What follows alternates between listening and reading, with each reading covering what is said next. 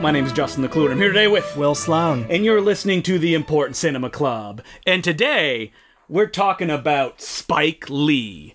And he probably would not be happy with us having this discussion, because we're just two middle-class white guys. We're very well aware of this. Sure. All right, so let's jump in. Spike Lee. Why is he so angry? As most of the people who aren't cinephiles would probably say, because everyone knows who Spike Lee is. Yes. He's the guy that's vocal, that's furious about the way things are going, and that why does he have to be so difficult? He's on TV a lot. As you know, for his whole career, he was saying things like black people can't be racist, which are exactly the kind of comments that tend to get white people riled up. Because they're true. He is the guy that is known as the black director. Like, if you asked anybody, can you name me one black director? They'd go, oh yeah, Spike Lee. Yes, that's true, because, you know, even though he has this career that's very vast, and he's done, you know, he's made The 25th Hour, he's made Old Boy, he's made lots of... The Old Boy remake. Yeah, he's made lots of different kinds of movies, but, like, I can't think of another director who is also, like, kind of more... that has dealt with race as often and as head-on as he has. And when he was in his heyday around stuff like... She's Gotta Have It, his first film, School Days, Do the Right Thing, all the films that would come out around the early 90s and beyond, this idea of a filmmaker going like, the world is racist, angered people, because they're like, no it's not, everything is fine. Well, you know, famously Do the Right Thing, not nominated for Best Picture the year that Driving Miss Daisy won. And as Spike Lee said, that did more damage Driving Miss Daisy winning than him just not getting nominated at all. Because it's cataloging and rewarding this story that's like, you know, racism, good thing we got beyond it. Yeah. And Do the Right Thing, classic movie. I don't think we have much more to add that hasn't been covered in a million different places. We did discuss it on the Ernest Dickerson podcast. It's a movie where just everything is firing on all cylinders. It's like a perfect slow build. The way that it evokes this neighborhood as this living place, the way it evokes just a hot day, its many stylistic experiments, and the way they all cohere in a way that I think most Spike Lee movies don't absolutely cohere. But I think that Do the Right Thing is still the perfect example of what a Spike Lee movie is, which is something not very concerned with plot. It's concerned with mood and character. It loves the idea of playing with style. Like Spike Lee, out of probably most of the big directors, other than Steven Soderbergh, who famously won over Spike Lee's Do the Right Thing with Sex, Lies, and Videotape, which even Steven Soderbergh at the time said, that's ridiculous. Yeah. Spike Lee is a guy that just... he pushes style as far as it can go. And a lot of the times, it's like, what are you doing? Like, it just doesn't work. I know what you're thinking. You're thinking of In Crooklyn. That's exactly what I'm thinking of. In that one reel where the kids get sent to, I think, a foster home, and there's 20 minutes where it's an anamorphic. Yeah, it's an anamorphic squish. Usually when you shoot on anamorphic, it squishes the image, and when you process it, you kind of stretch it out to get that widescreen image. But if you don't do that, you get a really ugly looking thing that Spike Lee decided to keep in the movie because, by his own words, he wanted it to feel very constrained and claustrophobic. But instead, what it feels like is wrong. And in the wrong way. It feels like somebody fucked up the projector. Yeah, it makes you aware that you're watching a movie and you feel that something is incorrect about it. That style that takes you out of the movie in a way that I don't think Spike Lee intended. But at the same time, he's always playing with camera moves, color, the way that he's filming, stock and stuff like that. He's always breaking the fourth wall. And he's somebody who has kind of developed his own film language. You know, he can make a movie like Malcolm X that's influenced by the work of David Lean and is very slick and polished and Hollywood looking. He can make commercials, which is how he makes a good portion of his living. Yeah, I think. Music videos as well. He's a director that can push things really far, but he's also one that he doesn't mind like selling his talents to make a little bit of money. But it seems that in his most personal movies, he's interested in creating his own style, not only through, you know, the obvious things like that shot that's in all of his movies of somebody standing on like a conveyor belt as the world moves behind them while they're not moving. You know, that signature Spike Lee shot. Yeah. Also his use of music, the way that oftentimes... It overpowers the frame. Yeah. Like if you watch something like even She Hate Me, or even Black Klansman that just came out because they both share the same composer. There's this orchestral, lush music that will just smother the frame, almost as if creating a contrast between what you're seeing and what the music is telling you to feel. And revisiting Spike Lee's movies this week, I realized that so much of them kind of fly in the face of what I would normally classify as a well-made movie. Mm-hmm. You know, they are wildly didactic, rambly, overlong, you know, all the kind of weird technical decisions, which are so, I don't know if Brechtian is the right word, but they sure, why not? They stick out like a sore thumb, and oftentimes you look at these technical decisions and say, well, this was a decision. Why did he do it? Mm-hmm. Whether you agree with it or not, I think that's what's always interesting about Spike, you know, because we're friends, I can call him Spike, I guess, Mr. Lee, is that he's a filmmaker that, like, he's very rarely sold out in his feature film projects. Like, even after Do the Right Thing, he made Mo Better Blues, which is an autobiographical portrait of his father's life. Mm-hmm. Instead of making something that is obvious and then he's like, oh, I'm trying to, like, raise myself up after Do the Right Thing to do something even better, he just digs down and makes something personal. Like, even, like, the David Lean-ness of Malcolm X, that is in the service of a biopic that should have never been made by a major studio. Right. Like, it's only someone with the power that Spike Lee has that he could make this, like, 3-hour plus epic that stars Denzel Washington about this figure that is often looked down upon by the kind of, like, white leaders, aka the leaders of the world. Yeah, and the idea to make it in that style was a very conscious provocation to say that, yes, Malcolm X is a figure in world history deserving of a David Lean-style treatment. And at the same time, he still can deliver, like, audience-pleasing stuff. Mm-hmm. But, you know, we talked a bit about Inside Man this week, and that's a movie that it's kind of weirdly miraculous because it has all of the Spike Lee stuff in it. It has all of his strange stylistic like the opening quirks. Credits over New York are accompanied to the music from a Bollywood movie that came out a few years before. And it has, you know, strange discursive moments where, you know, people talk about in rather heavy-handed ways social issues of the day, and yet it's, you know, an absolutely crowd-pleasing film. I'm not quite sure what the alchemy is on a movie like that. I don't know. Like, I watched it again today, and it didn't hit me as much as I think it hit people when it came out, even though that I was impressed by the kind of, like, decompression he brings to the heist film. Like, the heist ends with like 25 minutes of the movie to go. Yeah. And there's a kind of unrolling of it. And at the same time, he also uses time shifting in the film to create kind of dramatic little check marks as you go along. And that's very impressive. While at the same time, he's doing the kind of show-offy film school shit that, like, bros are like, oh yeah, that's awesome. Did you see how long that shot lasted? Yeah, and this is why Spike Lee is one of those directors like Oliver Stone, like his arch nemesis Quentin Tarantino, who star of Girl 6. That's right. Who young filmmakers often, or young film fans often gravitate towards and call one of their favorites. Mm-hmm. But maybe the alchemy is that in a movie like Inside Man, like it's such a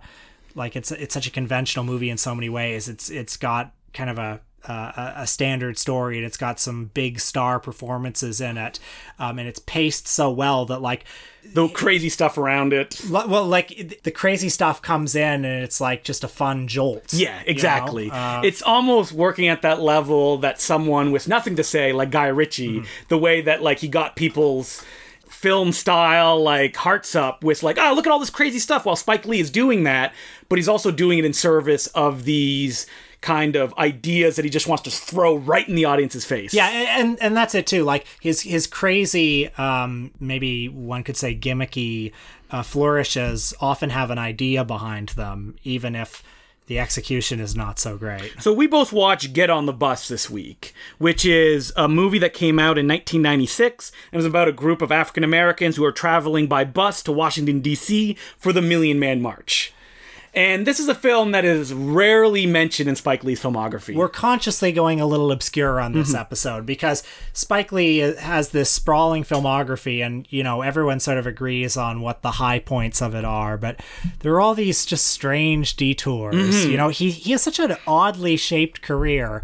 jumping back and forth from studios to independent films to self-financed films. Yeah, he's just like chasing the things that he's passionate about. But and also the things that he's able to make. You know, increasingly in his interviews in the last few years, you'll hear him always saying that it's a tough business. Mm-hmm. Yeah. I mean, like the fact that he had to crowdfund The Sweet Blood of Jesus, a film that is no one's favorite, but he needed to make, which was a remake of Ganja and Hess, shows that he's a filmmaker who still like needs to make movies, right? Because when you've been such a like master as he has for so long, it would have been easy to go like, I'm just gonna make an old boy every year.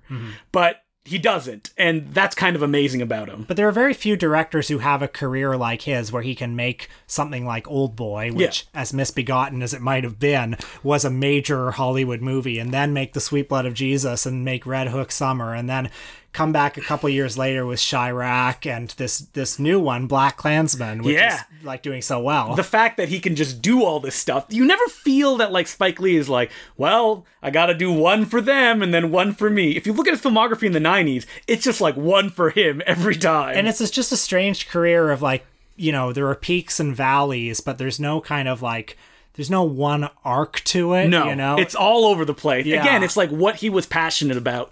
I actually read the diary that he kept when he made She's Gotta Have It. An amazing thing about Spike Lee is that his early movies, up until I think Malcolm X, all have diary books that were released with them. So it's like his thoughts, his feelings while these movies were being made. And She's Gotta Have It, you see this picture of a guy who's like, I just want to make one movie a year. That's all I want to do. I just want to go and be able to follow like whatever's exciting me and just deliver it. And he's successfully been able to do that every single year that he's been a professional filmmaker. I've read his Malcolm X book, actually, which is interesting because like that was such a troubled production with him, you know, struggling with the budget every step of the way and, you know, fighting to be able to direct it instead of Norman Jewison. Oh my God. Eventually having to basically crowdfund completion funds from wealthy black celebrities like I don't know, like Michael Jordan and Bill Cosby and other people. And that was in a film as well that people were like whistling on the street to like keep them from being able to like get a good on-set audio. Oh yeah, like he was being threatened by Farrakhan. Yes, when he made that film. Which is interesting because Get on the Bus is about a bunch of men going to the Million Man March Farrakhan convention. This is a film that I was hoping that it'd be even like more in your face than it is, because I thought it was actually pretty conventional in its structure. It was pretty conventional, but also, again, so much of this movie sort of flies in the face of what I associate with being like a slick, well-made movie. Well, it's a film that's a lot of it is shot on like mini DV. Yeah, he's always doing weird things like that, like shifting back and forth between 35mm and mini DV, and you see it in this movie and you kind of think, why?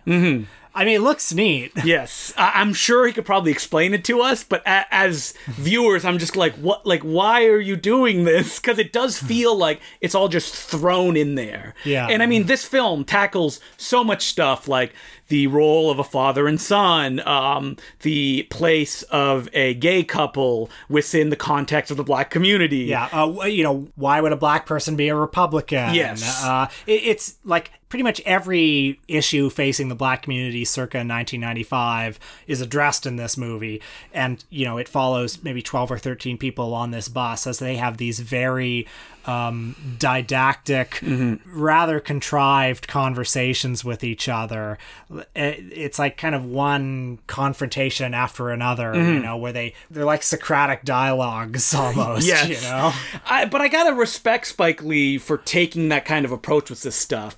Because, as we said at the beginning, like, who is the one black director that you know? It's Spike Lee. So he could either be just an anonymous person making movies, or he could be confronting this stuff head on and just throwing it in your face. Well, like, Get on the Bus didn't happen this way by accident. No. Like, it's not a naturalistic movie, but it's not intended to be a naturalistic movie. It's Are like, any Spike Lee's intended to be naturalistic films? No, like it's a movie that's actually about like saying these things And how important it is to actually acknowledge these things that you just live from day to day ignoring. I found it kind of a dated movie. Yes. I mean, there are ways in which, you know, obviously many of these issues are evergreen, but so much of it just felt like, you know, But, like, did it feel 90s dated stuff. when it came out? When, like, I this don't think stuff was so. important? Yeah, I don't think yeah. it did either. And Spike Lee has always been a director that it feels like he's working in the moment. Yeah. Like, his movies are meant to be watched now Yeah. and to be experienced and discussed now. And if you look back on them, they look a little bit like time capsules because he does push things so far. Like, even Get on the Bus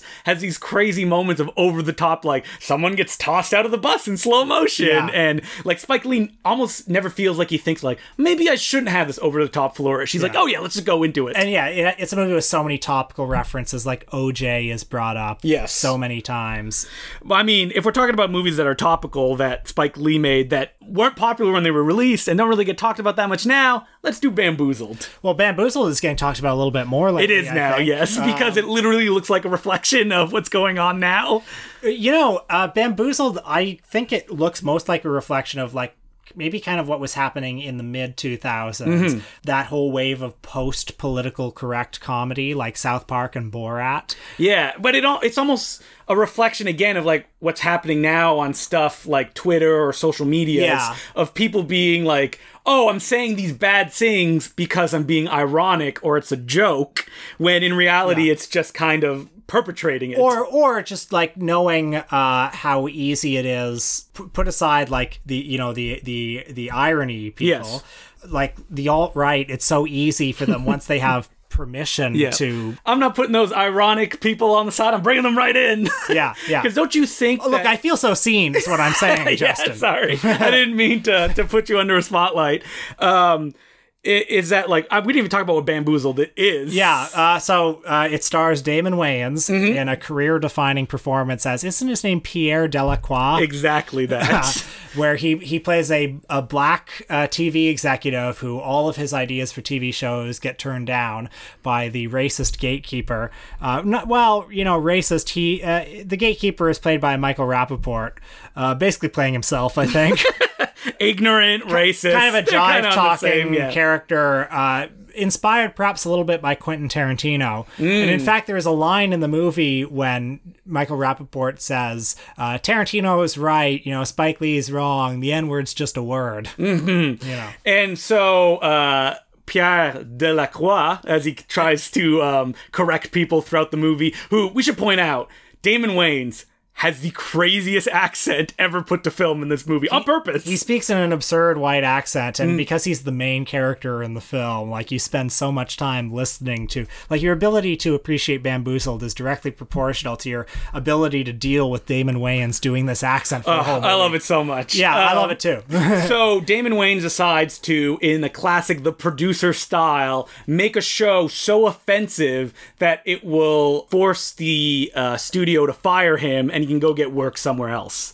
So he engineers this show which will recreate the minstrel shows, which, if you don't know what they are, I don't know why. It's blackface. Yeah, it's blackface. Singing and dancing variety show, really offensive. But the gimmick for this new millennium version of it is Damon Wayans is going to take black people and put them in blackface. Now, as they say in the movie, this is actually not something that's new. It's something that black entertainers had to do to be able to be accepted back in the day when minstrel shows would be taking place. There were some people when this movie came out who felt that the satire didn't work because blackface had just become too toxic that they couldn't quite imagine it.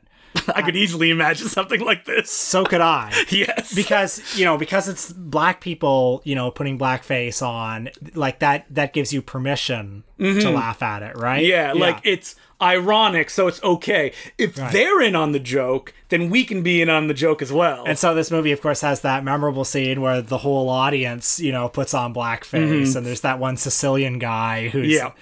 And this is a film that is shot on mini DV, the entire picture. This idea of blackface is rooted in, like, the past, right? When you think of the blackface, you think of, oh, well, that doesn't really exist anymore. Like, we see old black and white movies of that. Or also modern day, like, Hollywood pictures. Or, just like... Ted Danson going to the Oscars. Or, just like frat guys at parties. Yeah. But by putting it under the kind of sheen of mini DV, it, like, grounds it in the now. Like, look at this. Like, this is technology that has been created only a few years ago, and blackface is on it, and people are enjoying it. Yeah. This movie also comes out of a somewhat specific context of, like, Homeboys from Outer Space being on TV, Yeah. or just this perception that like you couldn't have a show on TV anymore that was like a positive depiction of black people. Like this movie, what it does in the best Spike Lee fashion, it just sounds like a joke like The Producers or, I don't know, Des to Smoochie or something like that. Sure. But Spike Lee in 2 hours and 15 minutes turns the tables on like the laughter of the movie until it's as grim as it possibly could be without ever losing those absurd stylistic touches even up until like the last frame. Well, stylistically, the movie is just like a full frontal assault. I don't think he's ever made a movie that's quite this over the top in every way. Like, it has, weird off the wall Hell's a Poppin' style gags. Like, there's a Tommy Hilfiger commercial parody. There's a whole scene that parodies Ving Rhames at the Golden Globes. Speaking of topical references, because when Ving Rhames won a Golden Globe one year around this time, he look it up on YouTube. It's worth watching. He gave his award to Jack Lemmon on stage, who was also nominated in the category. And of course, it was just a baffling moment, and Jack Lemmon, was pretty baffled. This is particularly funny because Damon Wayans gives it to Matthew Modine, the star of Cutthroat Island. Yeah. And he confuses him with someone else. Yeah, he confuses him with Matt Dillon. Yeah. Perfect stuff. But again, like this Damon Wayans character, at first you're supposed to be on his side and be like, oh yeah, he's sticking it to the man. But as it goes along, as he says himself, he's like, listen, I got a mortgage to pay. Like, I got to do these things. This idea of like, oh, I'm being ironic and I'm deconstructing it. Once it becomes successful, while he's horrified at it, he's like, I'll still play their game and still keep putting this out. And it's okay because I'm aware of it. Right. And it also raises a question that often runs through Spike Lee's movies, including She Hate Me and Black Klansman, of like, to what extent can a black person thrive in a fundamentally white system? White racist system. White racist system. Like, can you turn it around from the inside? Can you be honest inside it? And like a lot of Spike Lee films, Bamboozled, like these big racist variety set pieces, it's not just the idea of them, it's he forces the audience to sit and watch it for like 20 minutes. He's just like, just soak it in. Like, I'm not just giving you the idea that they're doing this, I'm giving you all of it. Like, you're gonna see the entire like variety show, and then of course he ends it with like 10 minutes of just montage of old racist cartoons. Yep, stuff that you can find on the budget video of cartoons. Yeah, stuff that kids are watching today and that nobody raises an eyebrow about. So we decided to also watch a film that nobody talks about when it comes to Spike Lee, She Hate Me. Or when it's talked about as maybe his worst movie. I mean, I think Miracle at St. Anna probably came and took that crown away, but I think The Sweet Blood of Jesus maybe gets a bit of a run for its Listen, money. we're not here to bury Spike Lee. Yeah. So She Hate Me, starring Anthony Mackie, a long way from becoming the Falcon on Marvel Cinematic Universe, plays a young vice president of a pharmaceutical company that, right from the get-go in the movie, something is amiss because a good friend of his who works at the company commits suicide. And he quickly discovers that the company, which is run by the most evil white guy alive, Woody Harrelson, has been doing what big giant pharmaceutical companies do, which is fudge the numbers and just kind of try to sweep things under the rug. So he decides to blow a whistle on them. And this gets him fired, and obviously the logical extension to that story is he starts impregnating gay women. Yeah, so that he can get enough money to sustain his lifestyle. Yes. And how does he impregnate these gay women, you may ask? Well, the old-fashioned way. He has sex with them, one after another, 15 of them in a night, bringing them all to just powerful orgasms. And then and as he's doing that, it cuts to animation of Anthony Mackie's sperm with his little face on all of them. So I can only imagine that Spike Lee paid for this because he uses it 30 times in this movie. Like, does it just get funnier every time? Yeah. Or This is a movie, as you may have known from that description, that, like, what are these two stories doing together? Well, I guess Spike Lee is interested in the black male in capitalism, you know, whether it's in a corporate setting, or whether it's, you know, his body being, you know, used as a commodity. As is literally said in the film, now you know how it feels to be a sexual object. Right. So the movie is perhaps woke on issues of class and race, less so on sexuality and gender. So Spike Lee's, this is sounding real mean to say this, his chasing Amy, if you will. He's, I think, always had maybe a bit of a gender problem in a lot of his movies. I don't think that's too controversial to say. I mean, he has apologized for the rape scene and She's Gotta Have It. He has, yes. He's a director that just goes all in, and sometimes the stories that he wants to tell, it's kind of like, I don't know if this is your story to tell, Spike. Like, he's very emotionally invested in this experience that these gay women have and what it means to be in a relationship or the difficulties they have going through and making a family. But he's also portraying them in very goofy ways to get laughs. And that, you know, I'm all for Spike Lee doing, like, crazy tonal stuff. But when representation, I don't know, in this way barely exists in the mainstream frame, like, it's weird to see and kind of off-putting these things kind of knock their heads together. But the movie is poly-positive, so if you're into that, you know, go for whatever. it. I mean, to say it's Spike Lee's worst movie is like, I don't know, like, well, I enjoyed watching it. It's certainly very watchable. It's the kind of movie where, like, maybe half of it rings very true. Yes. And then half of it is, like, obviously weirdly wrong-headed, but it's so wrong-headed that you look at it and you think, well, surely he knows this is wrong-headed. Surely there's some point being made here. In Roger Ebert's review, he gave it 3 stars, and he made a somewhat tortured case for the movie as being kind of about the absurd stereotypes it presents. Yeah. So like, you know, the classic I meant to do that defense, like it's all satire. Like, in addition to what we said, the movie has just an absurd number of subplots.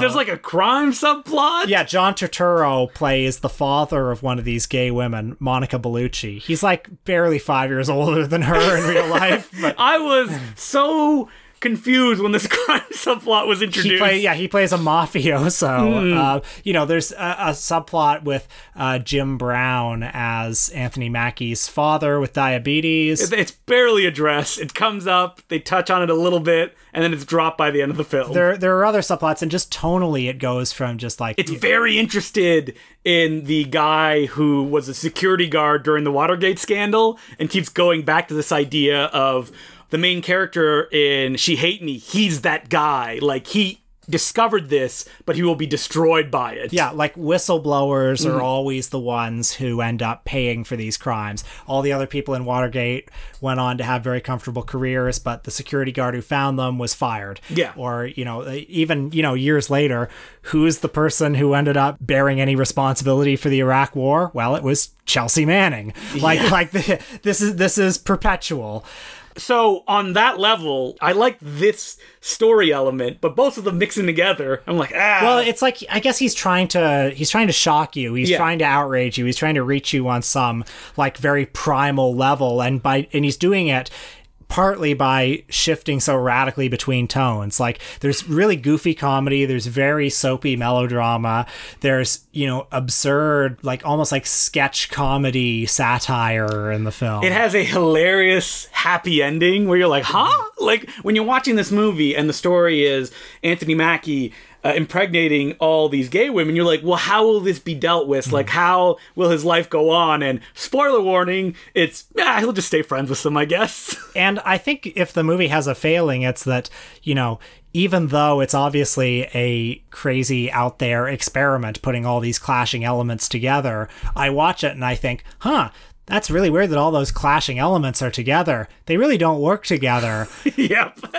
And you know, how successful is that really if that's what I'm left with? Well, right? he was able to do it, and it's on screen, and you're watching it, so is that a victory in of itself? I mean, it's pure Spike Lee. And this is a movie that came 2 years after The 25th Hour, another one of Spike Lee's, like, mainstream hits. Yeah.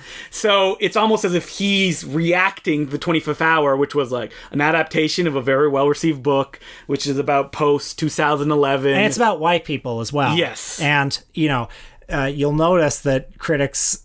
They like the white people Spike Lee movies. Well, not just critics, like lots of people, like... The white people. You can kind of sense, like, just a sigh of relief when people can say, oh, well, the white people are actually good in this Spike Lee movie. Like, you can see it with BlacKkKlansman a little bit, frankly. Which is crazy. Haven't you sensed that? Yes, Yeah. I have. And again, like, there's so many good white people movies out there. Like, why do they have to be good in Spike Lee movies? Well, it's because Spike Lee is such an uncompromising public figure in so many ways. Like, some white people find him very hectoring, and I think they find it a relief when a movie of his comes along that has Fuck those nice people. white people. Like, yeah, it's interesting. Because I've brought up Spike Lee to a few people, and they've gone like, ugh, yeah, man, why is he so, like, angry all the time? And it's like, he's got fucking good reason to be angry. He should be angry. Yeah, he should be angry. And the fact that anger has not, like, diminished at all is great, I think, because he's still making those movies, even though it's getting harder and harder to do so. Because, like, something like Red Hook Summer, which was... It kind of heralded before it came out as a return to form, that, like, oh, he's going back to Brooklyn, and he's actually going to have his character from Do the Right Thing appear in it, and the lead from She's Gotta Have It is in it as well. But then he gives you this image that's kind of ugly with non-actors, the kids in the main lead, and it's also not what people wanted. They want something comforting. They want Do the Right Thing, and you know, Red Hook Summer was raked over the coals when it came out, and I can understand why people did that, but I love the thing that people hate the most about it. The crazy twist. Yeah, so there's a crazy twist. Actually, I think what people hate the most is some of the acting. But. Yes, I mean, yeah, it's very rough. But they hate that twist. No one can mention the movie without going like, what the heck happened? And I think that like a lot of the reviews felt the twist was a betrayal. Yeah. And that's exactly what Spike Lee was doing, which is he's like, look, these are difficult figures, but I'm going to get you to like them over an hour and a half. And by the time you like them as much as you're going to like them, I'm going to say, well, you didn't think about these people? Like what they could have done? Like these people that you like and are endearing? Look at this evil thing that they did in their life. And then the movie never even like deals with it or solves it. It's like, this is what it is. And I think that, you know, Red Hook Summer is great for that. But then again, those stylistic things, people don't like it. Well, I think Spike Lee is running into some of the same troubles that a lot of, you know, independent mid-budget auteurs of his ilk often face. The money just isn't there for the sorts of movies that he wants to make anymore. Yeah, he wants to make a modern-day adaptation of Lysistrata set in Chicago. Why won't people just give him the money to do that? I mean, he's lucky that he got in there at Amazon, you know, during the gold rush, back when, you know, Crisis in 6 Scenes was getting greenlit for $80 million. $80 million. Yeah. That's insane to me. But, you know, hopefully BlacKkKlansman, I don't think it did, like, the big business that any studio would hope, but it did business. Yeah. And it did get talked about a lot. So I think that his next movie, which I am 100% certain will be insane and that people are going to find very difficult, he'll get the money to be able to make it. I hope so. So, and I'm always interested in what he's up to. Yeah, me too. I can't say I find all of them successful, but even the unsuccessful ones. But he's still making stuff like She's Gotta Have It. He did the TV series, which he directed most of for Netflix, and he did the first season, and he's still doing the second season. So just like the commercials and the music video he does, he has no problems going, yeah, I'll work for Netflix, and I can do what I want to do. So we've still got Spike Lee. As per usual, you can send us letters at importantcinemaclubpodcast@gmail.com. No letters this week. I guess our Asylum episode just bowled people over so much that they're like, they said everything there is to say about the Asylum. Did we get any letters from the Asylum? Let me check. No. No acknowledgement at all? No like, no retweet, no nothing. I guess I was pretty down on them. Yeah, you were really down on them as I struggled to like shed some kind of other perspective than, they're terrible. Frankly, you didn't like them that much either. Listen, I want them to contact me. Maybe they're like, well, listen to the next episode after this one. See if they bring us up again. Something I admire about you is your eagerness to like movies. I do. Even their movies. I was thinking about this a little while ago, which is like, people always say, oh, it's always better to like a movie than dislike a movie. That's not true for everybody. Some people would love to have a shitty movie just so they can have a good laugh, but not me. I want to like it. I want people to do well. But most of the time, in the case of Asylum, I'm just left sad, disappointed, and without any Twitter mentions or retweets. Too bad. Again, that's ImportCinemaClubPodcast at gmail.com. Mr. Asylum. On the Patreon this week, we discuss Black Klansman, the 1966 Ted V. Michaels movie. Woo! And we also talked about Spike Lee's Black Klansman a little bit. Sure. We did both of them into one amazing package. By the way, we hit our Patreon goal, so pretty soon we're going to be doing that exclusive commentary for an important film for both of us. Yes. An important film in our friendship, I think. Absolutely. Yeah. I think the first time you said that we were ever in the same room together. We were probably in the same room other times. In fact, I know we were in the same room other times, but the first time that we spoke. That's right, yeah. So that'll be dropping soon, as soon as me and Will can find a free moment. Yeah. Which will be difficult when TIFF starts, because, man, I got myself an industry pass. Oh, man. So, keep, I don't know, your ear to the grindstone for all the hot reviews of movies like, I don't know, Damien Chazelle's First Man. What are the popular movies coming out? Yeah, I don't know. Death of a President.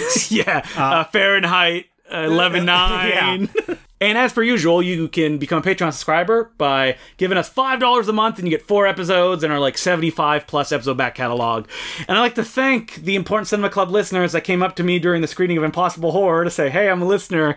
Then afterwards coming and seeing me and say, yes, I enjoyed that film. So what are we doing next week, Will? We'll be looking at the cinema of Abbas Kiarostami. Yes, the director of Close Up, Taste of Cherry, Porky's the Revenge. That are just, life-changing. RoboCop 2.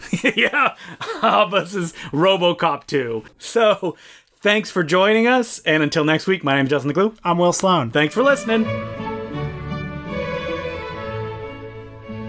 Justin, you just got back from the Big Apple, the city that never sleeps. Yep. If you can make it there, you can make it anywhere. What did you do? I went to New York City to the Film Society of Lincoln Center to show my feature film, Impossible Horror. And the Film Society of Lincoln Center is a very nice place that I had actually never visited before. And the programmers at the Scary Movies Festival were very nice, and the audience was very well behaved and respectful. Unlike somewhere else I visited in New York. Ooh, was it the Film Forum? Was it the Metrograph? Or was it the MoMA? Now, the MoMA, the Museum of Modern Art, everybody knows what that is.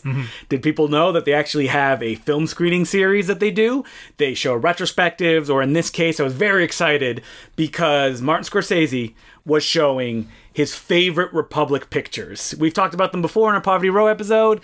They were mostly a Western studio, and people like William Whitney worked for them, just cranking out Westerns. And good old Marty picked a bunch of them that have kind of fallen by the wayside. They restored them, and they were showing them in the theater.